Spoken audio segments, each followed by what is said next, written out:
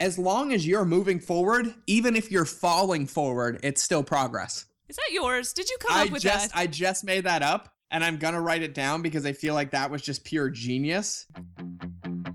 Welcome. You're on air with Ella, where we share simple strategies and truths from people who are doing something better than we are.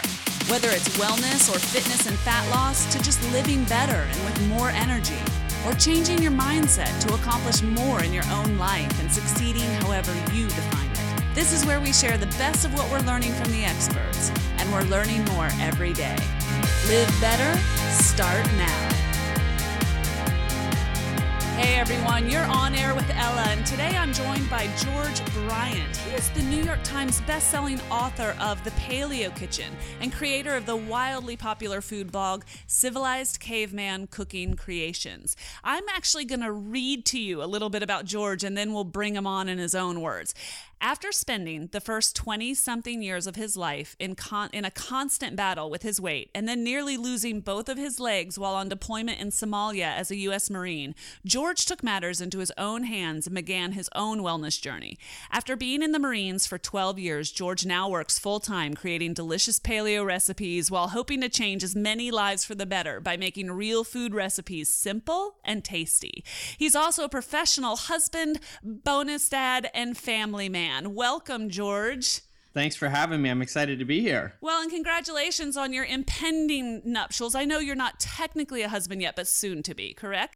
Yeah, soon to be a husband. I already wear the ring because I'm impatient, and I don't think a piece of paper defines our marriage or nuptials. And Lindsay's absolutely amazing, and I cherish her, and I'm proud to be her husband. So I wear the ring now. Well, one of the reasons I don't typically read people's backstory like that, but I wanted people to understand right away that we're not just talking about George Bryant, 2015, hugely successful blogger, recipe developer, author of the best-selling book, The Paleo Kitchen, but there's a heck of a lot more to this story, George. Totally, and I actually really appreciate you sharing that because it's funny to me, and we were talking about this briefly before we got on. It's funny when you see, I like how you referenced it, George Bryant 2015, and it's the well-polished, the well-rounded, and everybody sees me in a shirt and pants, and no one sees all the Band-Aids and scars and stitches that were underneath that shirt that it took to get here. So I really appreciate you sharing that because very similar to, you're a business owner, and I was an active duty Marine for 12 years. I joined the Marine Corps when I was 17 years old, and 2 years ago, against my own wants, I was medically separated because I've been injured a numerous amount of times and I was no longer of service. I suffer from traumatic brain injury. I almost lost both my legs due to exercise-induced compartment syndrome. I've been kind of all over the gambit of places, and when I started my paleo journey, and we'll get to paleo, I had never cooked before in my life. And I was also struggling with bulimia for 12 years. So I kind of have the renaissance of every single thing that you can do as a person to test yourself in health and wellness and then kind of come out on top, which is why I love sharing my story. So I'm already rambling. I feel like my story could take up your entire show. That's okay. We have a plan, George. But yeah, I'm excited to share. Like, I'm an open book, and I love inspiring people and motivating people with what I've already been through, and I like to tell people everybody's on their own journey and everybody gets to make their own mistakes. But if I can give you one piece of advice that stops you from tripping once, you're going to get ahead a lot quicker than I did. I love how open you are with your story. I love that you're willing to share the highs and the lows. And frankly, I think it's so much more useful for people to understand where people came from rather than just seeing the highlight reel. That's totally so common on social media, for example, where you're just like, I'm glowing with health. My life has always been beautiful. Totally. And that's a huge point of mine. It's another venture I'm getting into. My passion is I'm starting a podcast, and it's been in the works for a while. While I get to a point where I can launch it, but it's called Unperfectly Paleo, and the tagline is where limitations and struggles turn into hugs and bacon. And the reason I make a joke of it, though, is I find that the beauty is always in the struggles, because that's where the growth happens. Nothing happens in the beautiful picture that we paint or portray. But when we are willing to get open and to get messy, that's where the value and the change really happens, which is why I'm so open about it, because I love talking about it. So let's do that. Let's go back a little bit, dial back just a little bit, and talk to me about what growing up was like for you. Let's start there. We're going all the way We're going back, all. Talk to me. The day you were born. Wow. Yeah, I haven't unlocked all the potential of my brain to remember the day I was born yet. I'm working on it. But yeah, growing up for me was I don't want to say quite difficult. You know, everybody has their own journey, but yeah, I had a very dysfunctional family. There was a lot of drugs, there was a lot of alcohol, there was a lot of abuse, there was a lot of neglect, and nothing was ever centered around health or wellness or anything. You know, my story growing up, what I made up about myself is that I couldn't really have a voice, and that if I spoke up, everybody was going to leave me and I would be abandoned. And I eventually emancipated myself right around 15 when social services got involved. But I tell people, and I tell my wife, I call her my wife, by the way, she is my wife. I tell my wife that, like, I don't ever remember having a family dinner with my family.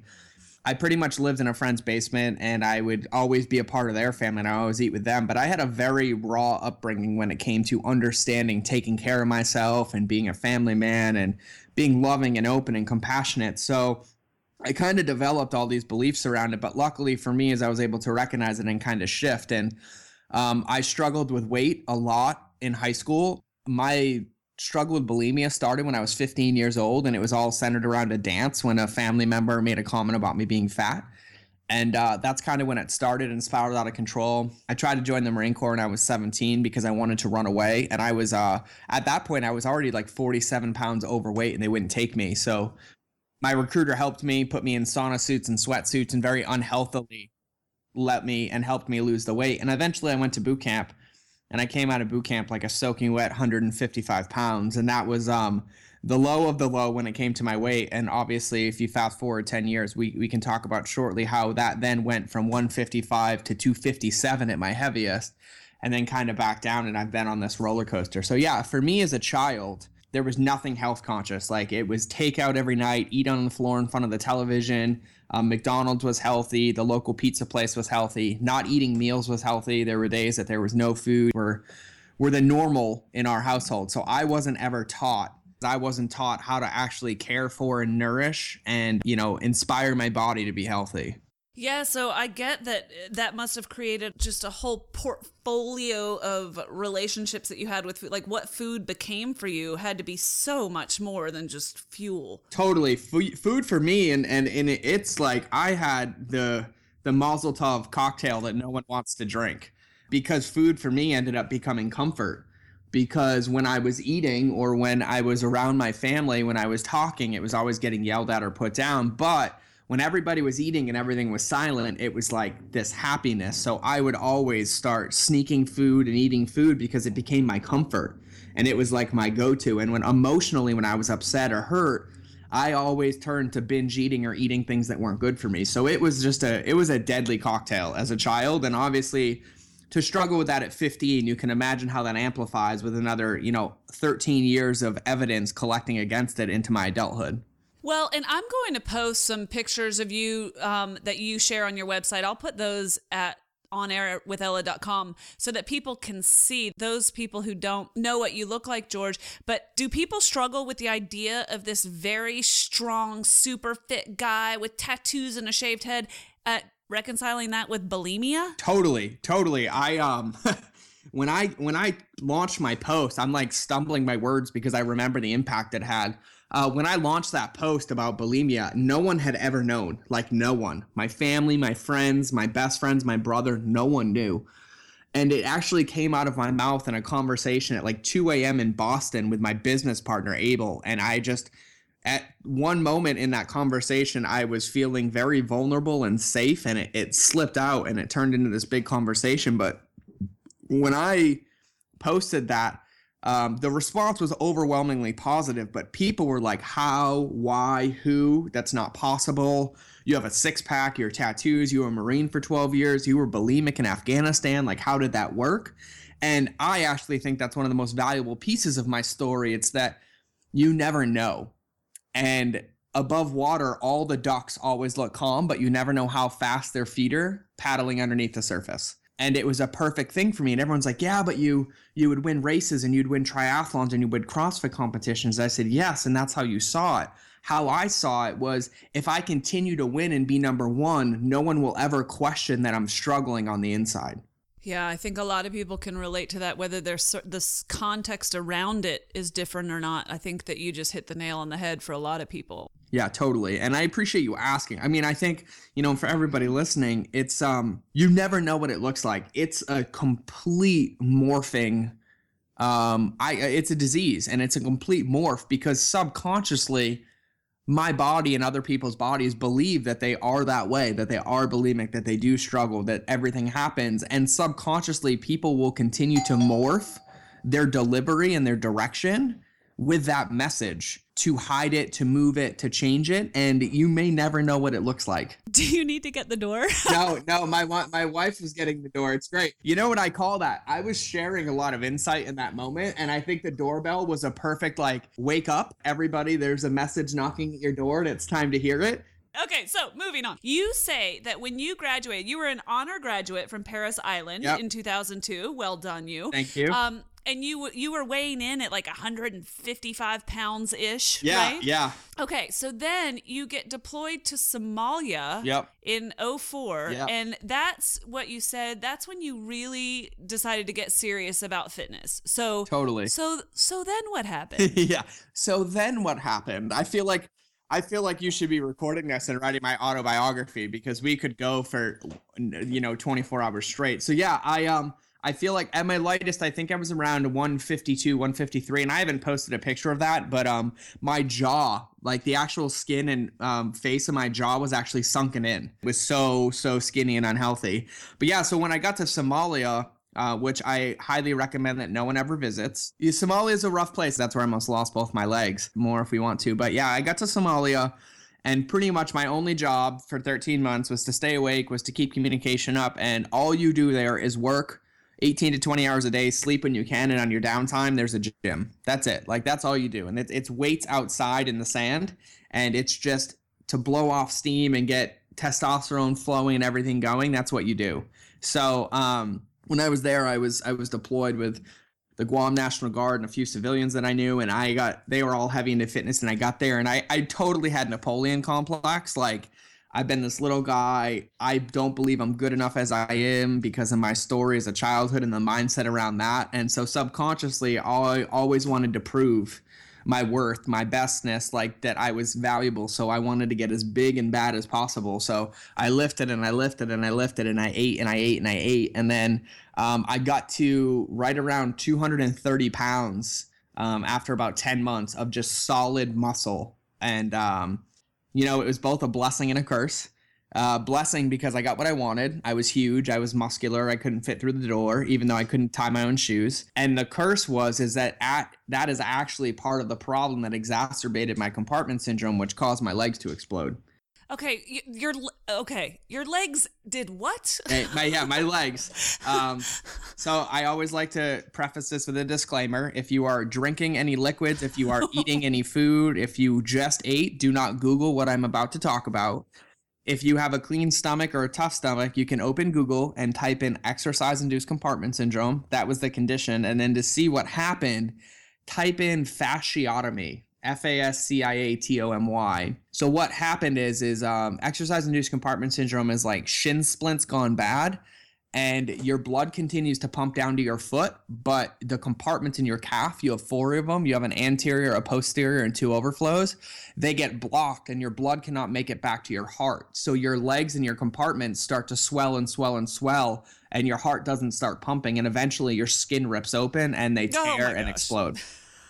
So I don't need to explain the circumstances around that condition or where it happened. We don't need to go there. Yeah, that's okay. That's a PTSD podcast. And just so everyone knows, PTSD is post-traumatic stress disorder. But so that happened, and I eventually ended up leaving Somalia, and I ended up having 5 surgeries or 6 surgeries over 6 or 7 months, and I spent 12 months in a wheelchair, and then 18 months of physical therapy. And that's when I ballooned up to my heaviest, which was around 257 pounds. And that's also when my eating disorder spiraled out of control and the worst it was ever been. So you're what, 21? My legs actually exploded on my 21st birthday.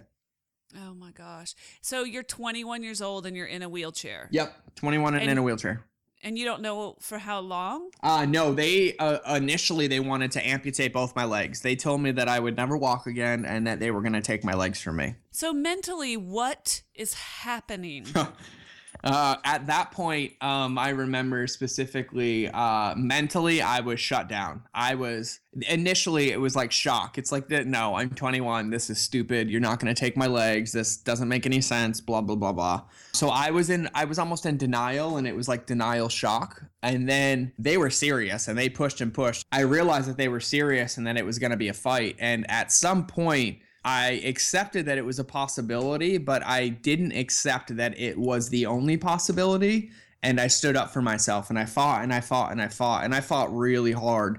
And I ended up staying in the Marine Corps for another 9 years, and I ended up having surgeries and keeping my legs. And I used it as motivation because I ended up running a couple marathons, doing a half Ironman, and I ended up tying the world record for a standing box jump with those legs that they wanted to amputate. So, but just to be authentic, like I struggled. Like I remember I had a PCA pump, which is a patient controlled anesthetic, directly into my body so I could give myself pain medication every 6 minutes. And I remember that there were days or weeks that I would just be numb and not talk. I wouldn't talk to friends. I wouldn't talk to family. I would just be like a robot.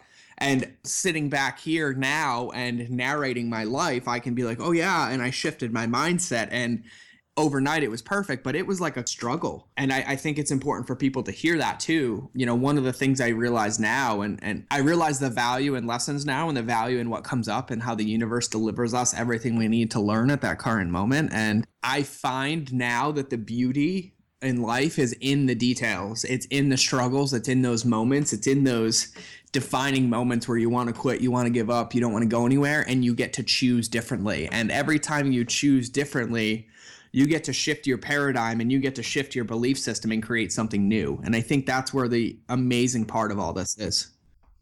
Well, so did that transformation or that evolution for you start while you were still in the military? Because I know you then went back, not back, but you went to Afghanistan, right? Yeah.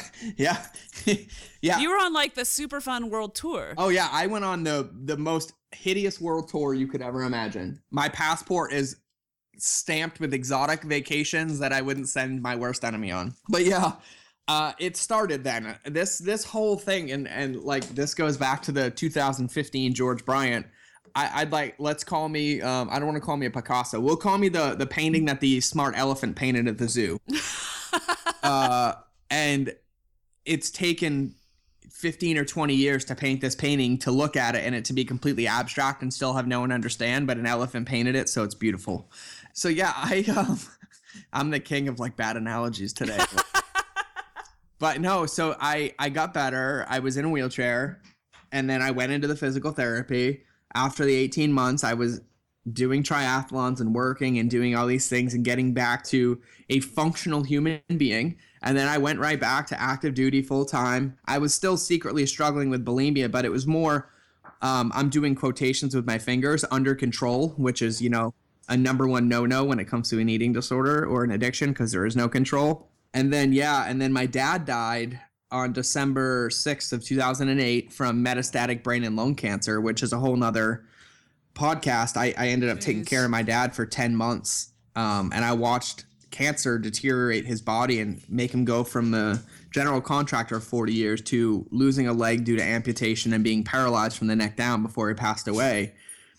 And, that was a trigger for everything. And then as soon as that ended, I went right back to my duty station and then ended up in Afghanistan 6 months later. And then that deployment was riddled with traumatic brain injuries, a couple concussions, losing a couple of my Marines and really good friends. And then coming home, and my paleo journey started in Afghanistan. That's when I kind of, I'd say it was a culmination of losing my dad, seeing what food did to his body, realizing the journey I'd already been on and what my body's been through over the years, and then having the realization that life is short and valuable by losing a couple friends. And it was by chance I stumbled across a paleo book when I was deployed, and I read about it, and I started CrossFitting, and I started eating paleo, and that's kind of where my journey started right before I came home in 2010 from Afghanistan.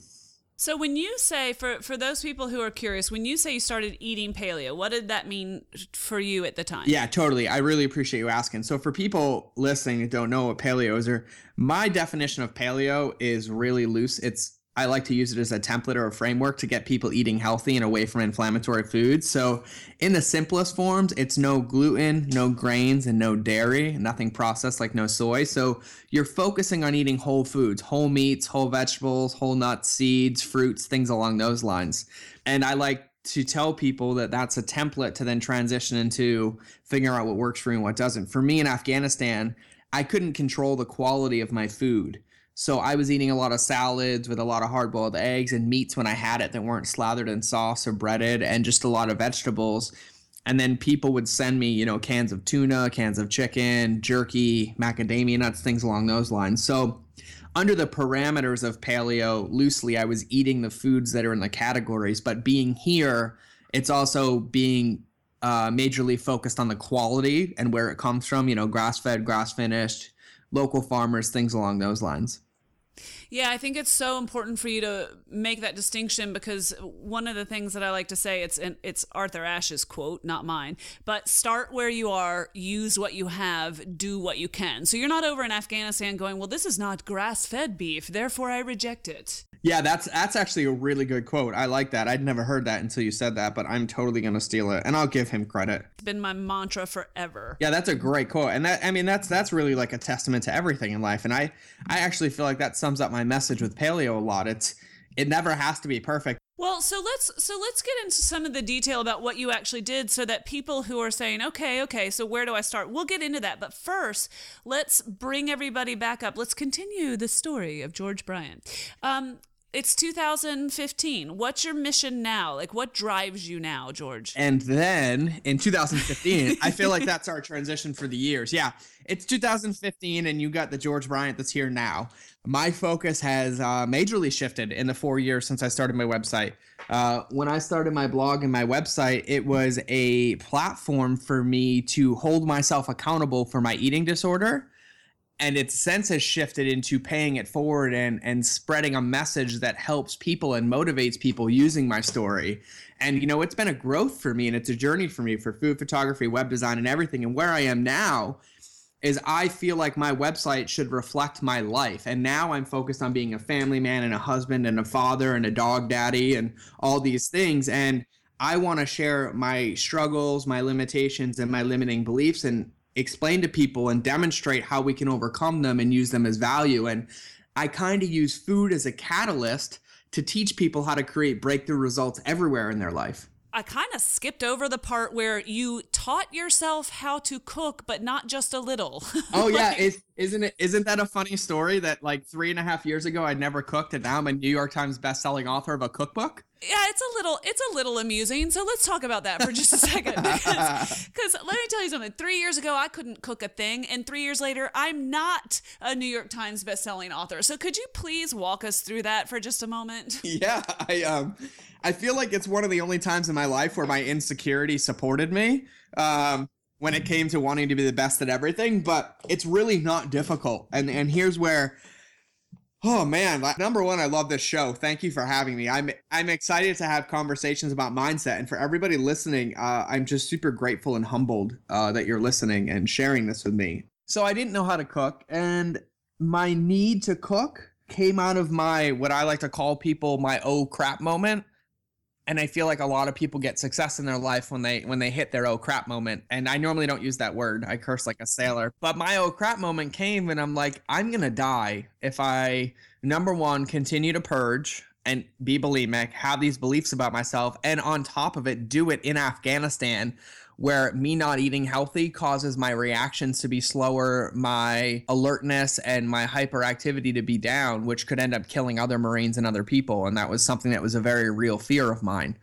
And that, coupled with the fact that I didn't want to end up like my father and pass away from a preventable disease, in my opinion, with food, I realized it was time to make a change. So when I came home, I was kind of in like, I'm drowning and I'm already 6 feet below the surface, and it's time to teach myself how to swim. And luckily I could hold my breath a little longer than most, like I like to tell myself, because I'm stubborn.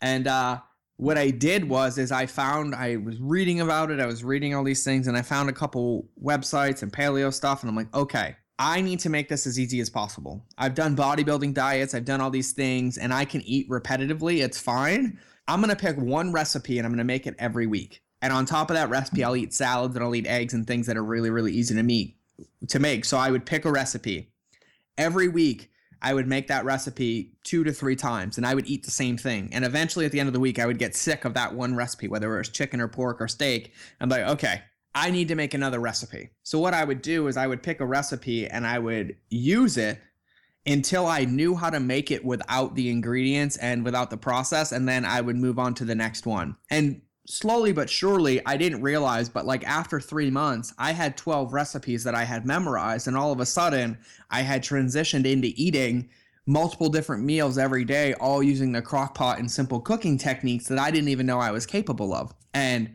it wasn't that I was a genius and it wasn't that I was this culinary like master. It was that I used the simplest of tools and the simplest of recipes, and I found ways to make them work for me. And what that did was it built a ton of positive anchors for me around cooking. And all of a sudden, the kitchen became a place of, I feel better when I'm in the kitchen. I eat better when I'm in the kitchen. I'm more excited and motivated when I'm in the kitchen, and cooking is easy for me. And before you know it, with 5 basic or 10 basic recipes, with all the combinations that are there, I had an arsenal of 400 different things I could cook, all using a crock pot.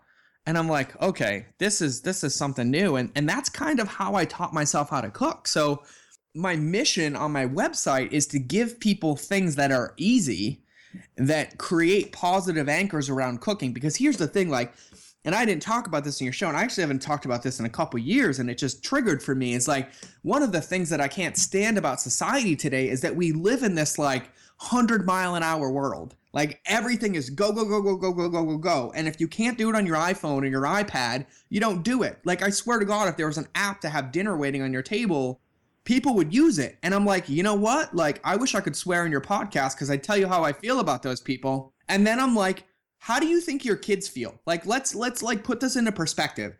You come home from work, you've been gone for 12 hours, you're sitting in traffic on Instagram, Facebook, social media, you come in the door, your phone is glued to your hand and your kid's sitting there, hasn't seen him, you have him doing homework, and then you do this quick takeout dinner. Yes, you're feeding your child, yes, you're doing this, and I know people might react crazy to this, but if your child 0 to 8 and their paradigm about the world is developing, what story are they making up about themselves when their parents are so engulfed in social media and on their phone and in electronics and work that there isn't enough time to sit down and have a family dinner or sit down and do homework? And for everybody that you just had your stomach cringe and reacted to a little bit, you can be angry at me or you can high five me. It's just something to be present to. Because 50 years ago, before iPhones, before computers, before anything, it was drive home from work, get in the door, decompress, get in the kitchen and cook a meal. And that's why one of the reasons, in my opinion, that over the past, 50 years, we've had a huge jump in obesity and diseases, inflammatory diseases, because we run around and operate in this fight or flight mode, and our bodies are never properly prepared to digest our food. And, I feel like eating is a priority. Like if you put sugar in your gas tank or pour water in your gas tank of your car, it's not going to run. It's going to break down. And people take care of their cars. They get the oil changed, they wash it, they change the windshield wiper fluid, and they take care of it every day because without it, they can't get to work, they can't get to the store. But the car that they're in 24 hours a day, they completely neglect and abuse. It's amazing that taking care of ourselves became some sort of indulgence or something even more common, commonly held belief, something that only well-to-do people can afford to do. Totally. Like, I think it's crazy. When did eating become a to-do item? Like, when did that ever become something that we're so disconnected from that it just becomes a chore every day? And then I'm like, there's no wonder that we have inflammatory diseases and people are eating junk food and so disconnected from the food system because it's not something that we're passionate about. And I think we lose the value in what food has to offer us. But food heals. Like, food is medicine, it's life. And we have no problem being like, I guess, remorse and question. And in hindsight, when someone passes away from a disease that could have been cured, like type 2 diabetes or inflammatory diseases. We're like, oh my God, I need to eat better. I need to do this. And we do it for 30 days. And then all of a sudden we're back on the bandwagon. But like, when does our life become important? And like, when I know my voice is raised, I'm like ranting right now. I'm going to self-soothe here in a second, but like, breathe. It's our pre-chat bulletproof coffee. Yeah. If people could see us, we're actually on the ceiling right now. Totally. Well, like, here's the thing. Like, for me, if I had you over for dinner to my house, I feel like cooking is the ultimate gift in the world. Now, here's why.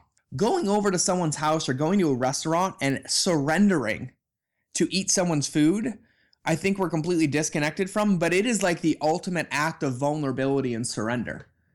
For me, on the other side of it, I feel like I'm given the ultimate responsibility to provide energy, to provide fuel, and to provide sustenance to make sure that my daughter and my wife and my friends and my family are eating foods that support their life and support their body, so I get to spend another day with them.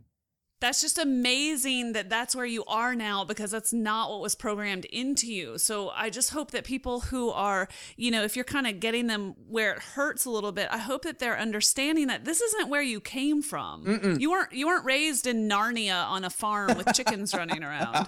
Narnia. No, I was raised in a house with cocaine, heroin, alcohol, and abuse with pizza on the floor. And it's just a testament that we are not our circumstances. We said that before the show, we were talking about it, but I like to tell people all the time, we are not our circumstances. What we choose to do in the moment of those circumstances defines who we are, not the circumstances themselves. But the difference is, I tell people, like, the difference between the Richard Bransons and the Oprahs and the Martin Luther Kings is nothing but mindset. We can do anything that we want. We can do a marathon, we can do cooking, we can do life, but it's about being everything that you're doing. And when you can be life and you can be loving and you can be compassionate, you can be open and you can be healthy, the doingness takes care of itself. And that's where the value in life is, because I'm not trying to be on a soapbox here. I actually catch myself linguistically saying you, and it should be I, because I have been defined by societal values. I have been insecure. I've been bulimic. I have lost the weight. I've binge eaten. I've tanned. I've worked out before shows. I've worked out before speeches. I sit home and call myself fat. I don't feel good. I binge eat. I do all that stuff.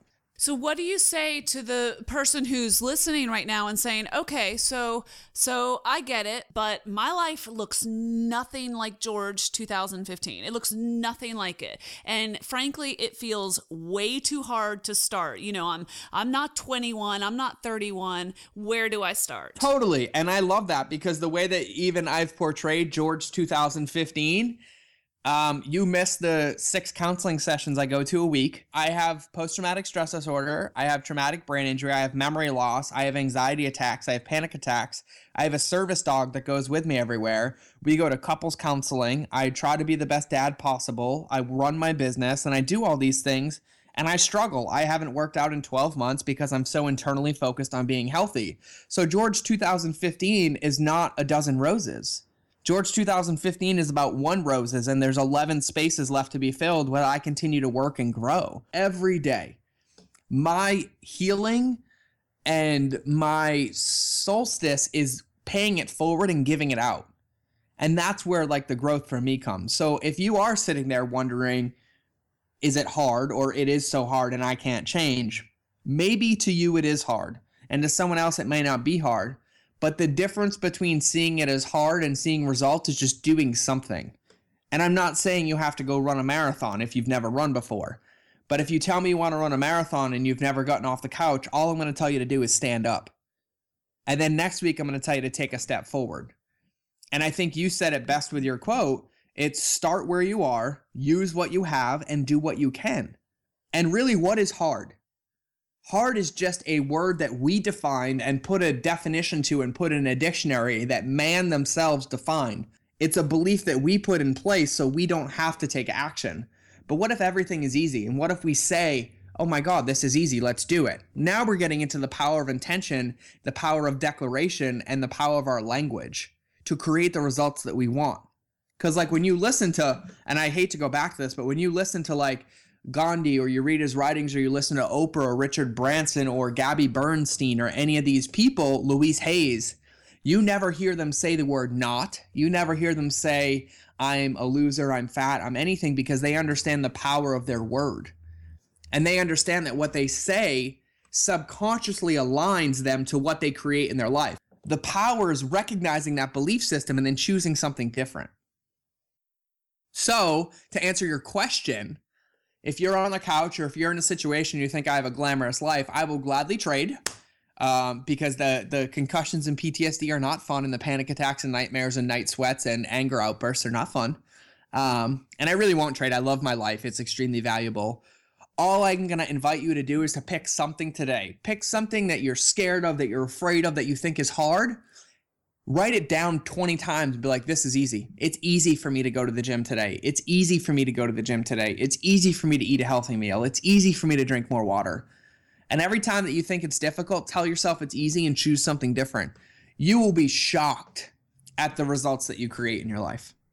I'm so glad to hear you say that, because I think that we can get so overwhelmed by setting our minds to some utopian future. And I think that keeps more people on the sofa than almost anything else, when the antidote to that is take one step. Totally. It's really like, as long as you're moving forward, even if you're falling forward, it's still progress. Is that yours? Did you come up with that? I just made that up, and I'm going to write it down because I feel like that was just pure genius. The power comes from accepting it and acknowledging it, which then freezes it and allows you to take different action, which is why I'm like, oh yeah, I struggle. I've lied. I hid my eating. I've purged. I've binged. I've done everything. But when I speak it out loud, the acknowledgement of it freezes it, and it no longer has power over me because I put it out there. Then I get to choose differently. And so I actually love that 2015 George, everybody gets to see how messy he is, because I think that's like where I said, I think the beautiness is in the details of the mess. Like, I think that's where the value is.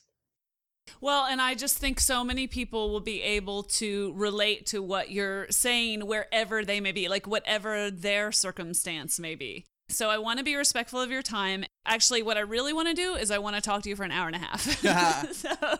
But what I will do instead is ask you for a couple of tips so we can break this down to a very, very practical level, George, for some of those people who are listening to you right now and saying, okay, all right, well, what does that first step look like for me?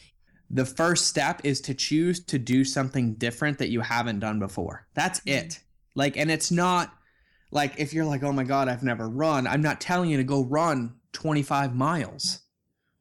If you've never run before, I'm telling you to get up and run from your couch to your refrigerator and drink some more water. I just want you to choose something that is different. And there's a lot of power in that, because your choice is choosing health, it's choosing something new, and it's choosing to redefine your paradigm and your belief system around the world. And the reason I say choose something small is because the next day I'm going to have you choose something else that's small, and then something else that's small, and then every day I want you to choose something else. What you're going to realize is that every day that you choose something new, you're building your confidence, you're building positive anchors around your choices, and you're motivating and inspiring yourself to create different results. What is one habit that you would like each of us to try on for 1 week? Eating a real meal. Like, literally, I answered before you even asked the question. I want one habit to pick a meal of the day, whatever meal it is, no phone, no computer, no television, and take 20 minutes and eat a meal. That is it. I want for 20 minutes you to be with you and your food, and either a real human being or by yourself, and just be there and appreciate it for what it is, as it's the fuel that gets you through this life. What is one resource that you want to share with everybody that beyond your own, by the way, the Paleo Kitchen, New York Times bestseller, which will obviously be linked to in the show notes, and as well as your website, which is Pure Genius. What is one resource beyond your own material, George, that works for you or that you love or that you want to share? Yeah, I actually this is not even really paleo related, which is great for everybody. I feel like one of the most valuable things for life in general is to be present. like to be mindful of where we are. I feel like a lot of times, personally, this was huge for me because of my struggle with PTSD. I have a ton of triggers and I also have a ton of anchors. I've been programmed to, like, when I spin my ring finger to be present, to when I touch my middle finger to love myself. So I use an app. There's multiple apps out there, but I use a app called Headspace, and all it is I plug my headphones in, and for 5 minutes, if I'm overwhelmed or stressed, I take 5 minutes with my headphones in to myself to be grounded in the present moment, like just to be here and be okay with what's here. That is so amazing, because I don't know which episode will air first, George, but I just interviewed Andrea Owen from YourKickAssLife.com and you in the same day, and she said the exact same thing. Perfect. So the universe, I am not someone who is gifted at quiet moments, and I am not someone who's gifted at the art of meditation in any way. And I think the universe is sending me and anyone listening a message on this one. Yes. All right. So, George, you were clearly born to have a microphone in front of your face. So when is your podcast coming out? Every time I am interviewed, I talk about the podcast and I'm like, I need to do it. Like, I literally have the headphones, the microphone, the post-production, the tab on my website. Like, everything is sitting in front of me. It's not easy. Now, it's not easy. Well, initially I was going to do a video podcast because I love the connection and the piece where people can see my emotion. And then I realized that I was doing what I tell people not to do, which is I was looking for it to be perfect rather than just looking for it to be what it is and do what I can in the moment. Well, I love it. And I think you should do, if it scares you, to me, you should run towards it. You should do it. Yeah, exactly. Run towards it. Exactly. Okay, so I see a future special video episode, George, when I come to California. We're going to make it happen. Oh, great. Well, good luck to you with your podcast, and you let us know when it drops, and we will just promote the hell out of it. And of course. Thank you for everything that you do. And thank you for your candor and just your willingness to just be you, George, so that we can, as you described more articulately than I will, just so you can bring people along and show them what it looks like to be real and to fail and trip and fall and get right back up again. I appreciate it. It was my absolute pleasure to be here. I had a blast, and I thank you for everybody that was listening. And until next time. Thanks, George. Okay, everyone, I hope you enjoyed today's show and got something out of it that you can use. If you did and you want to learn more, just go to onairwithella.com, where I put up links to all of the good stuff that we talked about today and more information about our guests and all the good stuff that you did not need to write down today, because I got you covered. If you like the show, here are 2 ways you can pay it forward. Tell a friend, help spread the word, and leave a review in iTunes or Stitcher, whichever one you use.